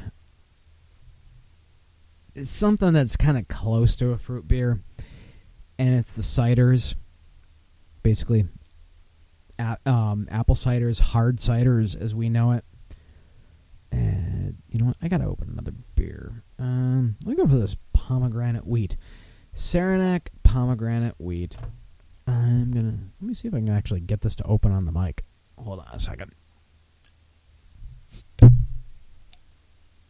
don't know if that came across at all, but so. Well, it's kind of different. Okay, so like I said, ciders. It's obviously not a beer, but it's a close relative to the fruit beer. I actually had one today. Earlier, it was fuck if I can remember the brewery, but it was called Cherry Bomb. It was a apple cider, hard cider, with cherry added to it. You're gonna find all sorts of different flavors. I'll get into that. Back before I was with my wife and everything, and I was with my ex and everything, like her friends always drank woodchuck cider. That was kind of the drink that was my gateway into beer over time. It was pretty much what my body could handle before I decided my body could handle beer. Oh, also, if anyone makes a Dickens cider joke in the chat, I'm going to fucking set them on fire. So, Dennis, don't do it. Trust me. Please. Okay. Cider is basically, it's a fermented alcoholic beverage made from apple juice. So you're taking the apple juice and you're fermenting it. Pretty basic kind of thing. It's most commonly apple juice, but some other varieties you'll see they use peaches, pear, stuff like that. A lot of the time, I know Woodchuck has a pear cider, and I don't know if this is the case with them, but a lot of the times when you see pear cider, it's not actual pear cider. It's a beverage called Perry, Perry. Drink made from fermented pears, and it's actually been common for centuries in England. Cider can actually be processed even further into apple wine. Ooh.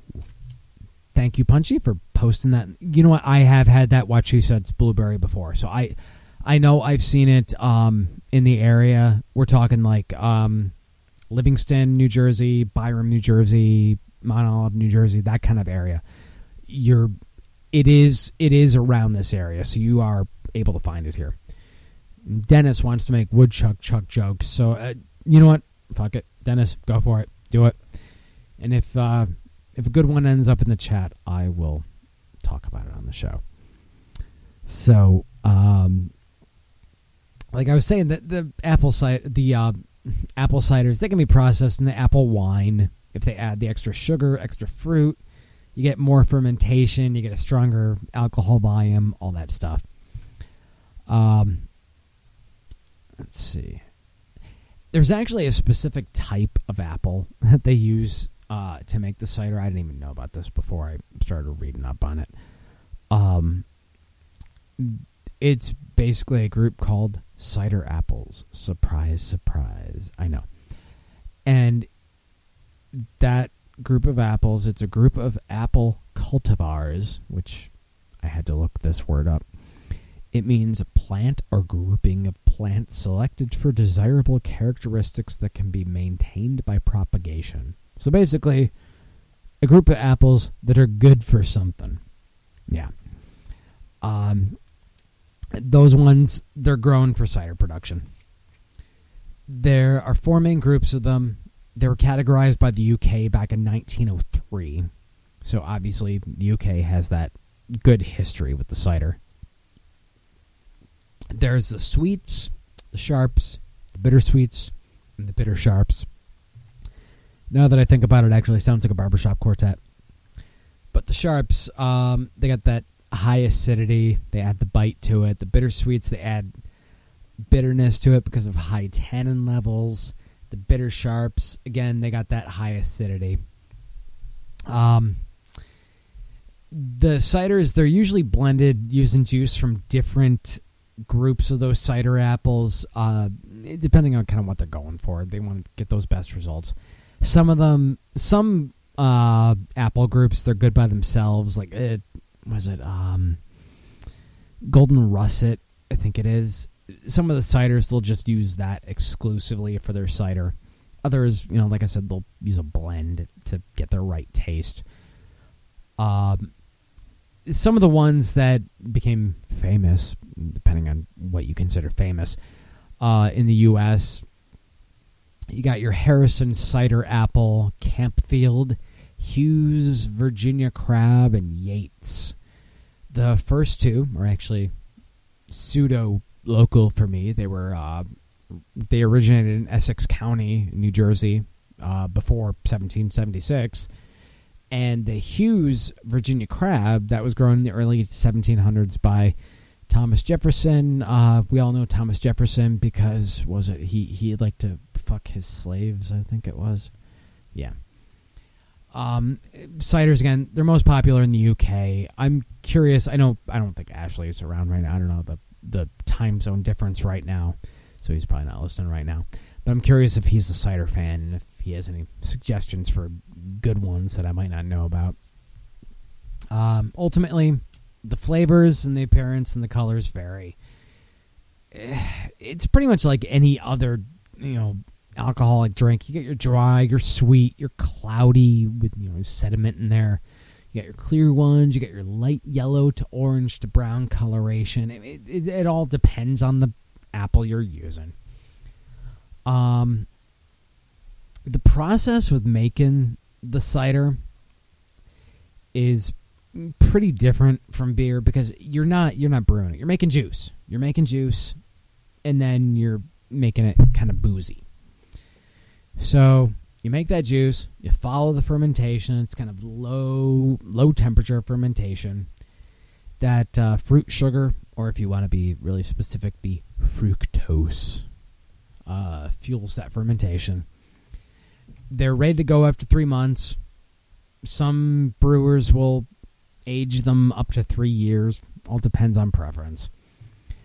You can actually make like full-on hard liquors from the apples too. You got Calvados, brandy. You got Applejack. Those end up distilled from the cider. Applejack. Let's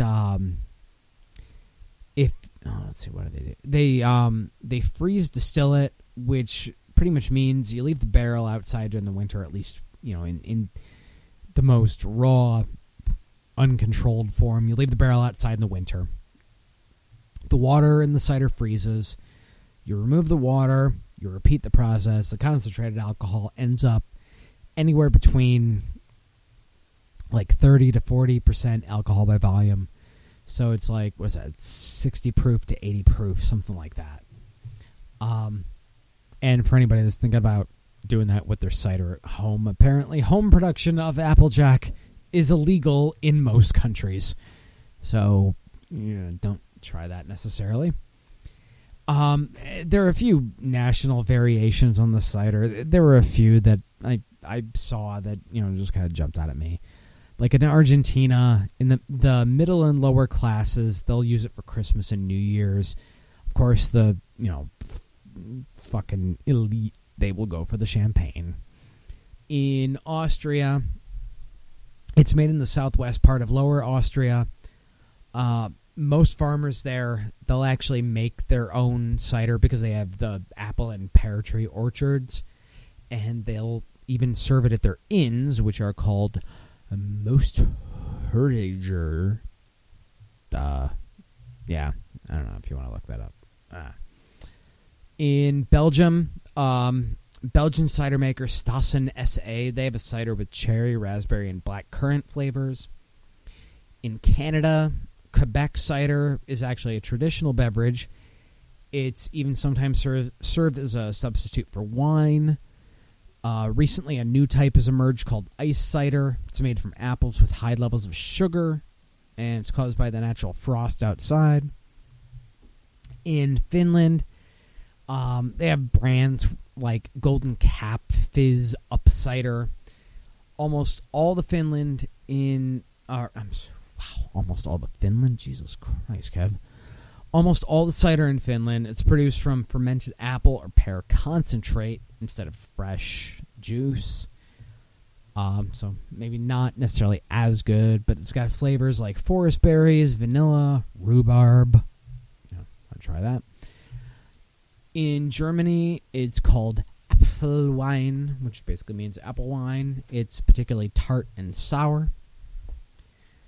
In Ireland, it's obviously popular because they're all a bunch of fucking drunks there. Hopefully I don't have any listeners in Ireland. Production used to actually be officially encouraged. It was supported by the preferential tax treatment they get, and it was often drank on the rocks. In Norway, the main area of production, it was Norway's proclaimed fruit garden, and the it was in the Hardanger region of Norway. The ciders actually don't receive much exposure because of a 1975 law that prohibited the advertising of alcoholic beverages with an alcohol volume greater than 2.5%. So, yeah, I mean, that's kind of ridiculous. Portugal, they actually had their cider production. It was larger than wine production, but that was until the 11th century. Not a big deal.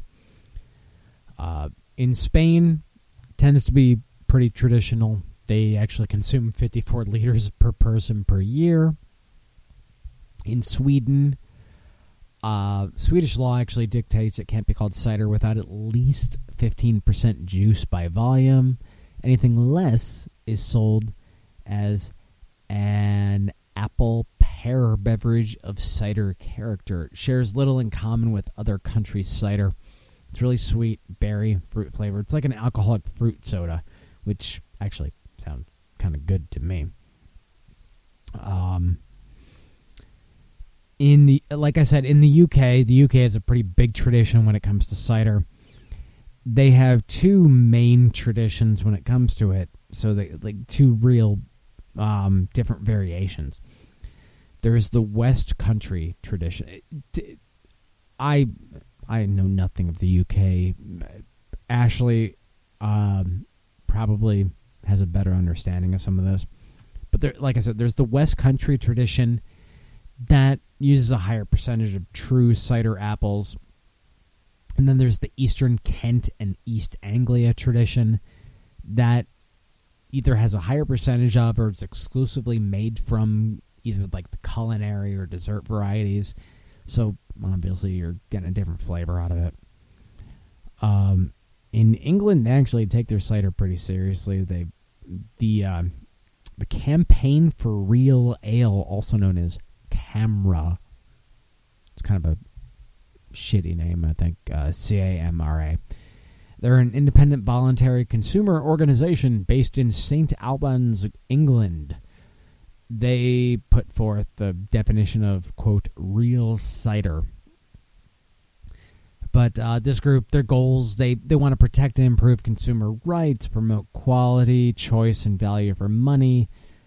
They campaign for a greater appreciation of traditional beers, ciders, seek improvements in all licensed premises and throughout the brewing industry. They're basically trying to keep beer, I don't know, pure, if that makes sense. Although, remember the German purity law from last week, the Reinheitsgebot. It seems to be kind of similar to that. But anyway, they this CAMRA, they define their real cider as a product containing at least 90% fresh apple juice with no added flavors or colorings. Makes sense to me. You don't want to be adding so much artificial shit into it. They prohibit pear or apple concentrates. And if you remember before the break, I mentioned how Finland, most of theirs are pretty much from concentrate. So UK would say, fuck them. They do allow the addition of sweetener for taste and limited dilution after the fermentation. CAMRA's definition actually differs from UK law. They only require 35% apple or pear juice, which also can be from concentrate. So, a little bit difference there. And then finally, in the U.S., we have the unique position of them being known as hard ciders here. It's basically due to prohibition. In the U.S., the term cider came to mean that like if you're going picking pumpkins or getting your Christmas tree or whatever it is, picking apples, cider was that unfiltered, unfermented apple juice. And after Prohibition, that's what that term meant. So now, anytime you see that, the woodchuck or whatever, the ciders you see in your liquor store are the hard ciders. That's why they're called hard ciders, because of Prohibition. Holy shit. I'm slurring like Dutch. Okay. You're listening to the best of alcohol by volume on More Like Radio.